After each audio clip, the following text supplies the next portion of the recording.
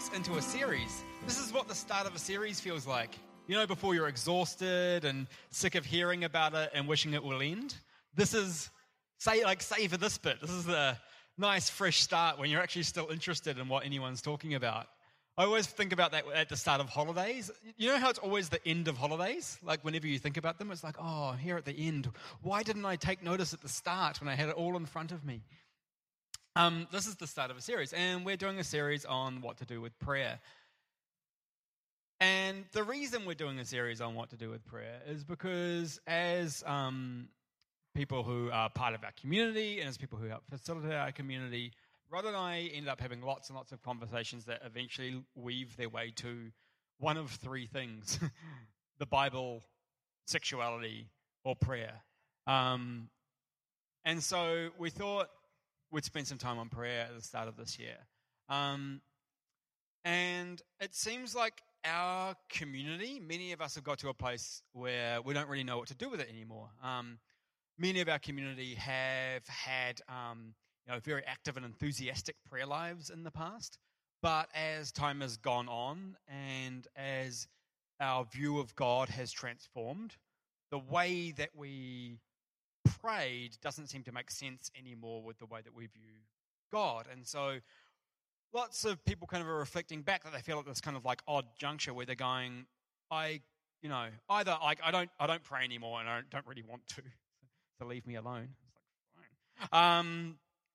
Or I really miss prayer and I wish it was more of a part of our community. One of the conversations we've had over I've been here 5 years, and we've had this conversation so many times, people going, it'd be really nice if we prayed for each other in church more. And I'm like, I reckon so too. Would you like to be a part of that? No. No, I don't know what to do with that, but someone should. Someone should be like part of the motto of our community. Someone should. Not me, someone. And so we would like to, as a community, lots of us have kind of got this inner itch of going, I've had some time apart from prayer, but part of me misses it, and I'd like to know what to do with it.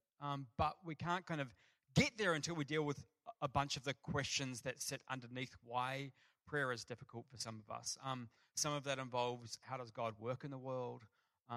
Who is prayer for? What does prayer do? What should we expect of it? And so what we're doing in this first few weeks before we start talking about a range of approaches to prayer and some ways of thinking about how God might work in the world is getting like a bit of a cross-section survey of our community by doing some interviews. I am not a fan of anyone dropping down from on high what should be done without first knowing what the context is, because I think context is everything with following Jesus in our everyday lives. So we really want to talk with our community and see what questions emerged out of the conversations that we had. So we've got a bunch of people that we'll be interviewing over the next few weeks. And today we've got the wonderful Tamsin and the wonderful Mark, both equally wonderful. So you can welcome.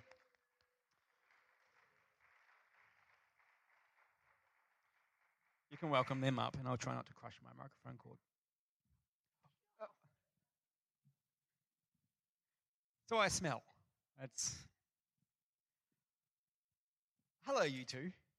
I meant to tell you beforehand, but we've had vigorous complaints that the interviewees have not been holding the microphones close enough to their mouth. So the podcast people, who are all very entitled, I don't show up, but I expect, to be able to listen. Throwing bricks. Some fingers being pointed already. So we'll be monitoring microphone techniques. But other than that, relax. So in the interviews, our aim is not to have people who can tell you how prayer is supposed to look. Our aim is to get an idea from our community what prayer actually does look like, whether it exists or not. What their experience of prayer is, so that we can together ask questions about prayer at the end of it. So we have a series of questions, and they'll be up here. But for you guys, I'm going to ask you them. Maybe you'd just like to introduce yourselves so people know who you are, just in case they don't. And there's going to be like a battle of modesty going on here where Tamsin's like, oh, not me first, and Mark's like, oh, not me. But we'll just try and move through that as quickly as possible because we already know you're humble. Pleased to hear it. My name's Tamsin. I've been here at this community for about 3 years.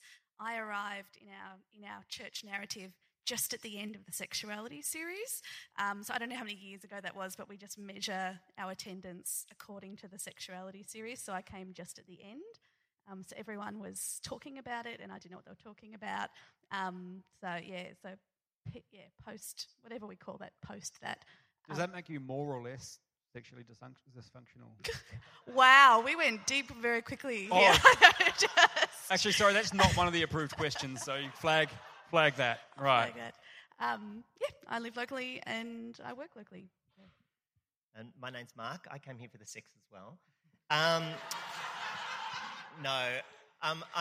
a refugee from South Melbourne Church of Christ. I followed Rob, Katrina, and Sally and Andrea over and came just at the end of Steve's and Ruth, and came just at the end of Steve's reign. We've got rid of the throne and everything, right. So yeah. And so I've been coming here since then. I live in Carlton. Yeah, it's very lovely having you both here. So you can sort of just jump in any order you like and interrupt each other if you choose. But we start every question with a very Krista Tippett from On Being question of was prayer a part of your childhood? Yes or no, or if so, what did prayer look like? My folks, they were part of the Lutheran Church, and they were part of the charismatic revival, with this tiny charismatic revival within the Lutheran Church, which was not warmly welcomed. And so they felt incredibly connected to God through this charismatic movement, and then very castigated by the church, suppressing it, very hurt by it, and they were sort of part of a group of people who were asked to leave the church because of it. And so we grew up after all of that, and in the post-trauma of all of that, they were committed to not putting pressure on us in a faith capacity. So they didn't want us to go to church, sort of. They didn't want us to be burnt or hurt by the church like they were. So we didn't really talk about church or didn't really actively pray as a community. It was all had gone underground at that point. And I sort of knew that my mum was, had this charismatic side, but it wasn't let loose in our house until a little bit later. So we didn't really pray much in the house. We were it was kind of this unspoken space of connected in part to the church, but not going to it and not practicing what it decreed on us. My parents were sort of finding God in alternate ways. My mum did include, I must have been about 7 or 8, whether she had a prompting or something to teach me the 23rd Psalm, and that we would learn it at night. And so we prayed it every night. And if you know the 23rd Psalm, it's not very much asking, it's more sort of declaring, the Lord is my shepherd, my cup runneth. So it's kind of declaring truth. So we would learn that off by heart, and then she would ask me, have you noticed any of these things in your day where you felt God leading you through dark places? So she kind of, it was a nice little practice of memorization, but also reflection. And then later on, I think I saw a bit more of her charismatic prayer, speaking in tongues, powerful intercessor warrior, which sort of freaked me out. So maybe that's why she kept it underneath, and why the church asked all of that sort of thing. But so that I just then observed. That was probably my relationship to prayer as a kid. So I wasn't brought up a Christian. So my dad is Maltese, so therefore he's Roman Catholic, and he married an Anglican. And in those days, you could get as long as you signed the kids over that they would be brought up Catholics, and you could get married in the back of the church. So we got signed up to be Catholics, but my parents were quite nominal anyway. So my first experience was that that very Catholic formal part of the catechism. So it would be the Lord's Prayer and Hail Marys, and then you'd have to do them as prayer was penance. So you'd go and tell the priest, "Bless your Father, I've sinned," and he'd say, "Do 3 Our Fathers and 5 Hail Marys." So yeah, really good start to prayer. How long since your last confession? Bless me, Father. Yeah, we're going to be here a long time. Okay. Any first memory You may have feel like you already covered it, which is totally fine, but anything that kind of stands out? Yeah, I guess it's sort of this kind of, you've got to kind of claim of what is your view of prayer. Is prayer communication or connection with the divine as a prayer or a receiver of a sense of God? And so I think just giving that as a disclaimer, my first encounter with prayer was, I was about 5 years old. And I'd encountered quite a traumatic experience, and I remember feeling very overwhelmed and at a loss and kind of didn't really know what to do with all these feelings that were going on and confusion. And this very calm voice, I thought it was a voice or a sense, just said, it's going to be okay. When you're old enough to understand, we'll come back to this. And it just brought with this, I remember feeling like it was a very grown-up thought and feeling quite chuffed by that I'd had quite a grown-up thought in such a moment. But it did bring a great sense of peace and that sense that it wasn't just suppressed, this event, but it would be dealt with. I would come back to it when I could and had the capacity. So that was my first encounter of something that I now interpret to be a sense of the divine or love coming to help me in a moment of stress. And I had a similar thing, even though I wasn't a Christian and I thought, God was a bit nebulous out there. But the first time I'd taken LSD, I was scared, and I was like, oh, God. I thought you were going to say sex. No, LSD first. And I was like, oh, God, look after me. And exactly the same thing. He was like, oh, it's going to be okay. And then years later, when I was taking lots and lots of drugs, I came home and some of my friends had become Christians, and they would, tell me about God and God loves me and Jesus died for my sins and things. And so I'd had like speed and LSD, and I was drinking and smoking. I had my bong was actually a praying lady, and you'd put the thing in. So I was very religious. It was a sign. And then I remember I got back and I was like looking in the mirror thinking, oh my goodness, what's going on? I could see the reflection of me in the mirror of the mark in the mirror in his eye. And I sort of was like, oh God, I'm not doing a good job of looking after myself. And so it was sort of this, that was, because I wasn't going to church. And that's sort of when I sort of became a Christian through that sort of, that was my prayer, even though I didn't know how to pray.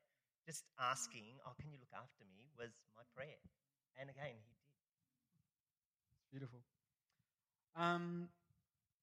So, this is a potentially meandering question, so answer this as you will. But how did your relationship with prayer develop over your life to kind of get to the place where you are now? And you can kind of choose whatever highlights you think are appropriate or inappropriate, as the case may be, to kind of tell that story. But one of the things this is getting at is kind of what's changed in your relationship with prayer as the years have gone on. So I suppose for me, like prayer's like that relational communication. And so I have lots of different types of prayers as I have different types of relationship with God. So when sometimes I'm like the child, I want God the Father, so I'll be like, eh. And sometimes it'll be like, like I catch up with my friends. If I'm missing someone, I want to develop our relationship. I'll say, oh, let's go out for a coffee or let's go out for a drink. So sometimes it might be that sort of chummy, let's have a sit down, have a chit chat.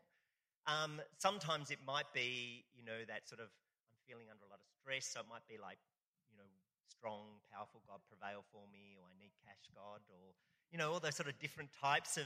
So prayer sort of changes depending on the nature of the relationship that I'm having. So that's sort of one thing that has developed. And I remember trying to think, there's all those attributes of God, so they sort of match the type of prayer that you do. So because I want to be in relationship, so it sort of matches the prayer. But then, you're like, then who do you pray to? Do you pray to God? Do you pray to Jesus? Do you pray to the Holy Spirit? So that's always been tricky for me.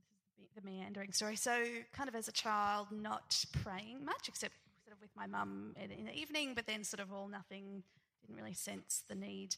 After sort of a radical conversion-y type of experience at sort of 17, 18, I found my way into quite a charismatic Church of Christ where prayer was big, but it was the prayer of like, we're going to pray for 4 hours and you're going to show, like we had these massive prayer sessions and you'd yell and pray and you'd wail and you sort of get swept up into that really, after a while you sort of don't buy it anymore. You're like, I'm just exhausted. I don't feel any closer to God. This is just hard work.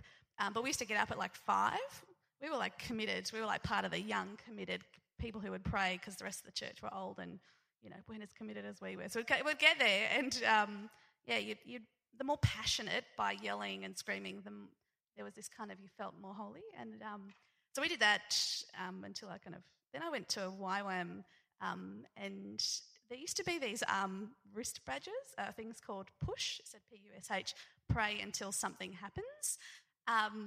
And this is my non-judgmental face, by the way. And I noticed no reaction to any of this. I cringe at this, but at this point I was a bit more jaded. And at YWAM, you'd just have these monumental screaming sessions, and you'd pray until you felt something happen. And I was like, what's happening is that I'm bored and I don't buy it. This is an answer to the prayer. They didn't disclaim it enough for me. I was at the beginning of my judgmental, pessimistic, sarcastic stage. Yeah, probably then. But I used to escape and I would wag prayer meetings when I was at this Bible camp and go and have a coffee. And then the pastor would come and find me, and I felt like I was sprung, because I was there kind of just being cool in a cafe, and they were all screaming, and he'd usher me back, and question my faith. And then it would happen all the way through. I got in trouble for wagging prayer a lot. I just couldn't. I just was done. And then I think one of the things that did a bit of study on, there's these two traditions called the apophatic tradition and the cataphatic tradition, and it kind of applies to prayer as well. The kata kind of refers to this positing or speaking positively about God, and I kind of understood it in prayer. It's those times of proclaiming, God, we pray for this, we use our words, we come together, we use images, we receive. And I've gone through phases where I've been full of words to God, and I've been a receiver of very powerful images, and being a bit more of a creative person, I think the words don't mean as much as the images that I feel that I've sort of grasped in the theatre of my mind during those times. They've really stuck with me, and God has invaded that image and really brought it to life, and it's affected me. And I've had seasons that have really been powerful in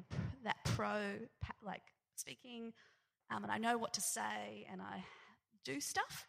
And then learning about the cataphatic, which is the negative, or in the prayer tradition being where you no longer fill the space with words and noise and images and putting things into the space. You actively don't put anything there, and you feel the emptiness of that space, and stop speaking and be a bit more of a receiver, which is a very daunting thing, because I think the fear of me for not speaking was that God wouldn't actually be there.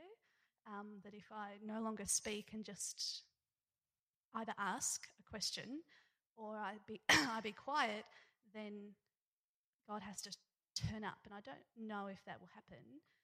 And so we then go back to the cataphatic, and I go and speak again and fill up all my prayers, but just kind of having the courage to go into this empty space where years, and I'd say I've been there for the last 5 years, my prayer life will be a very empty.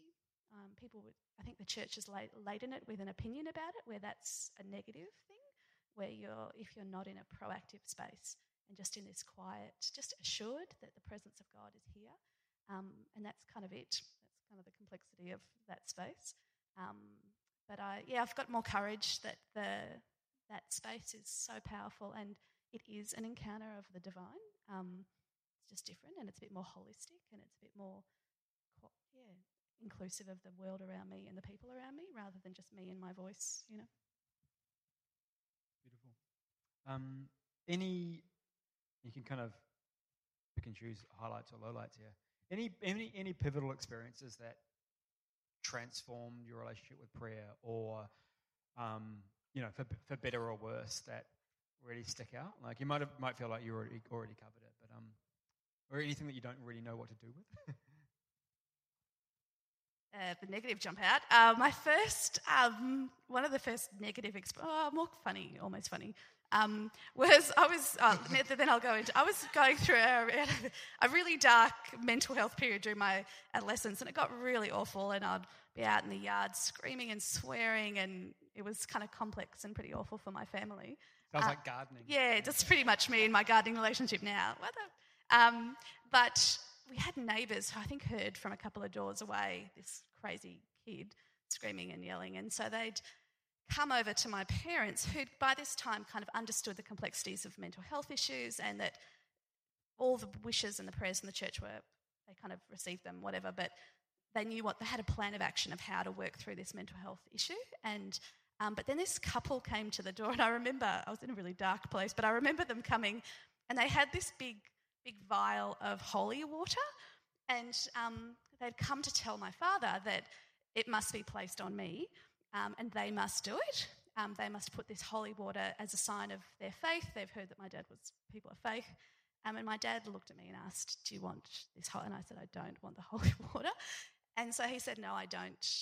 Thank you for your thoughts, but that's not how we're going to help her by holy water." And they then argued with him. They said, "No, you have to be a man of faith. You have to be the man of faith of the house, and you have to let us do." And it was this fight over this stinking water. And I just remember kind of that sort of complexity of, will the healing come through a magical Christian-y way, or will it come through, at the time it was a mental health pathway, and my dad had chosen to not believe all that magic that they were talking about. And I just remember that was a funny time because of this fight over, and in the end my dad took it and he poured it into the garden later. Like, it was like a symbolic of... Did anything like... green sizzling. A beanstalk Yeah, or something? So that was my first negative, I think, experience of faith. I think last week we spoke about this speaking in tongues, and my mum, being this charismatic woman, would break into tongues, and I was a bit like, what's going on? And then in an encounter, in part of that big youth movement of being passionate, and there was a prayer time where, in praying to God, it's almost like that connection, words weren't enough at that point, and there was an encounter with this filling the space with other noise, and it was accompanied by such great joy. I just started laughing my head off and just thinking it was just so wonderful to communicate in a way beyond words, and sort of not questioning it, just enjoying it, and then discovering the church's complex relationship with this thing that had happened to me in hindsight, which was interesting, because you think, oh, that was such a nice thing, but not an essential thing. It wasn't a defining thing that if others didn't. It was just, I was like, whoa, what is, anyway. So that was significant prayer moment, and yeah, there was. Sorry, no, I won't harp on. There was another time where I was sick of kind of holding up God in my prayer, and I'd got all these words to talk about God. If someone asked me who God was, I could explain for half an hour who I thought God was. But then in the quiet, you have that real deep question of, if I just shut up, will there be a God? Will there be something that's sustainable without all my crafty articulation? And I just was sick of doing all the work. So I've committed these, I said over 3 nights, I'm not going to go to sleep until you come and talk to me. Like, I sort of did this, and I was very dramatic, and sitting beside my bed and just refusing, going, I'm not going to go to sleep. And which I pretty much kept to. I'm sure I slept at some point, but it was only on the 3rd night, which is probably symbolic, where it wasn't, look how holy I sound, right? It was this that kind of craving for something was replaced by a peace, and that's all it was this incoming sense of peace. And that to me was a really significant kind of, in the emptiness was the presence that I had been craving. That was the significant time. I suppose for me, I ended up going to Bible college, as you do. But I suppose I didn't have a theology, so it was good to learn about theology, and that really influenced my prayer, because I started thinking, well, if God is God, therefore he exists everywhere, all the time, so there's no time or space for God. So prayer, like prayer time or praying, seemed a bit redundant. And I suppose some of my Catholicism started coming back, because therefore you could also pray for things that happened in the past, because God doesn't live in time. And so therefore, if God is always present all the time, then prayer is always. So therefore, everything I do is therefore prayer. And that was really, really freeing, particularly coming from a Catholic background where prayer had to be on your knees with your hands things, and you had to say amen, otherwise the prayer didn't work. to just going, well, I can just talk to God all the time, and everything I do is prayer. So therefore your life becomes a prayer, which is very freeing then when you're not confined by those things of this is why I have to pray and prayer has to look like this. And that even when you're doing naughty things, that's still prayer because God is there and present. So I suppose from that, the theology was really helpful in helping me to learn about how prayer works for me. Your microphone slipped, just so you know. Yeah. Sorry, theology is really important to help me learn about how prayer works for me. Thanks. Beautiful. Before we move on to what questions you're left with, anything you want to say about your prayer practice, what it looks like now?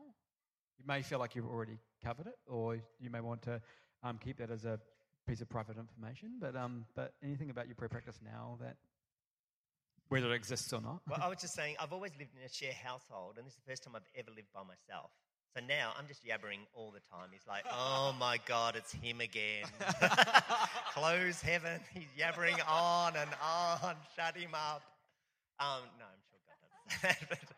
So now I'm just yabbering all the time because if you don't have a formal thing where you say amen, then prayer stops. So my prayers will just keep on, like, I'll just go, hey, and then I'll have my shower, and then I might talk a little bit more, and then I might go, oh my God, this is what's happening today.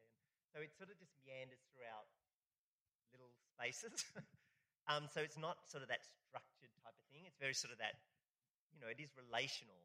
And because, I'm not living with other people that I get to talk to, I just get to yabber to poor God. So it's a bit more sort of organic and flowy and free, and I do your microphone's sort slipping of again. mindfulness type of things where I do take those times to actually let him have a bit of 2 cents worth. How generous. Only 2 cents. I'll be like, no, I don't believe that either. I don't want to do that. So he knows I'm not going to do it. So, but it's nice to let him think that no.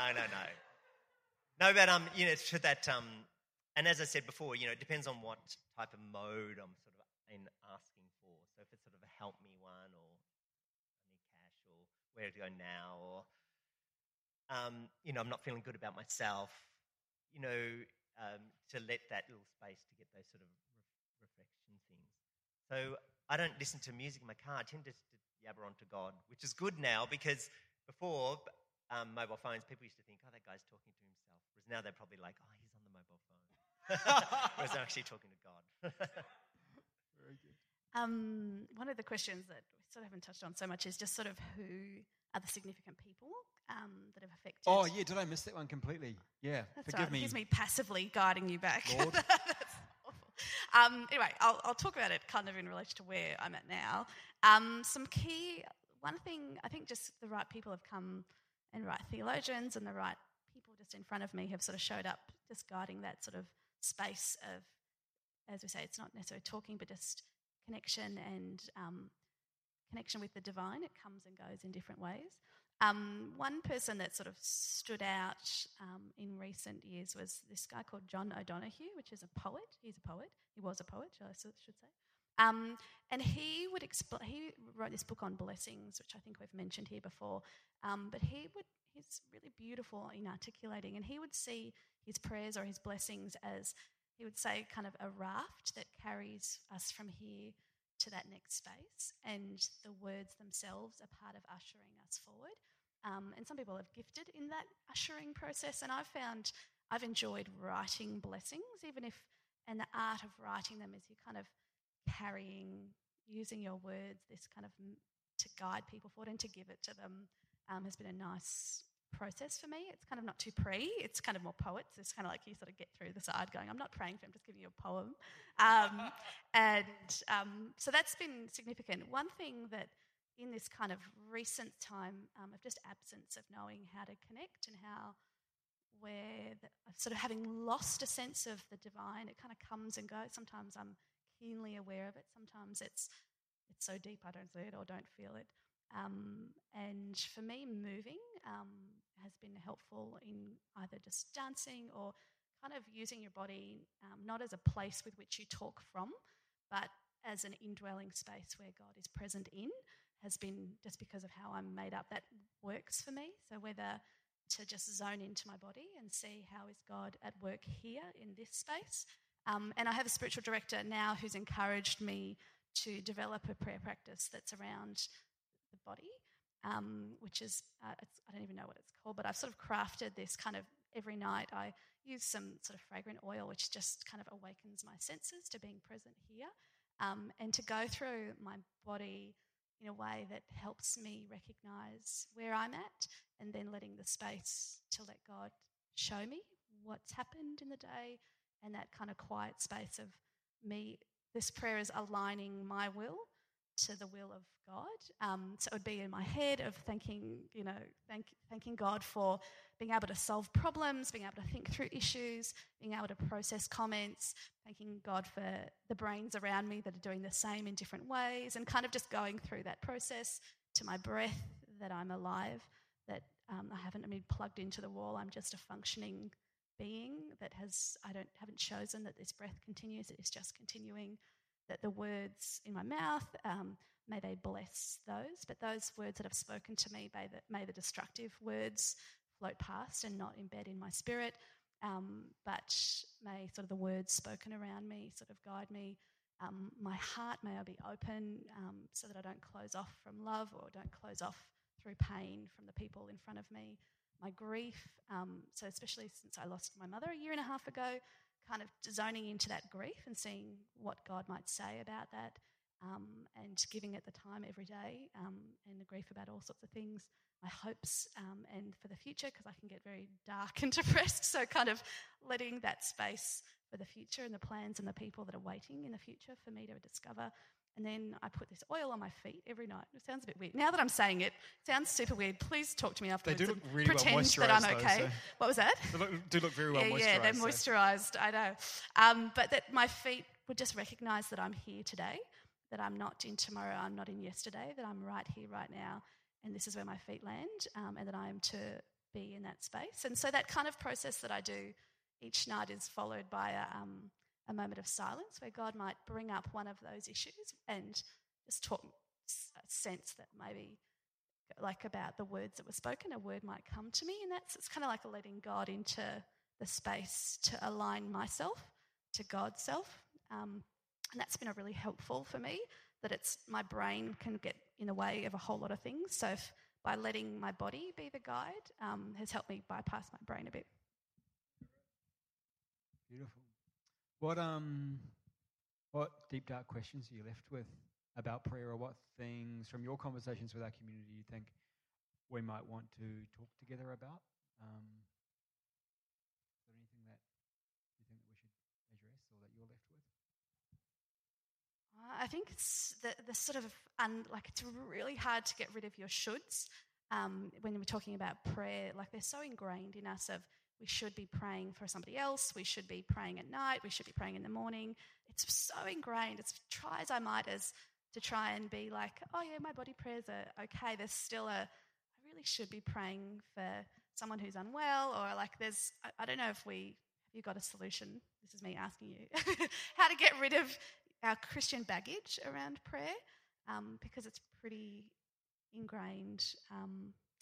And I think they brought up last week about prayer for healing being something that still, again, I feel like I don't believe that intercessory prayer changes the physical environment, but I still feel like I shouldn't say that, and someone might smite me, whether it be God or one of you, for saying that.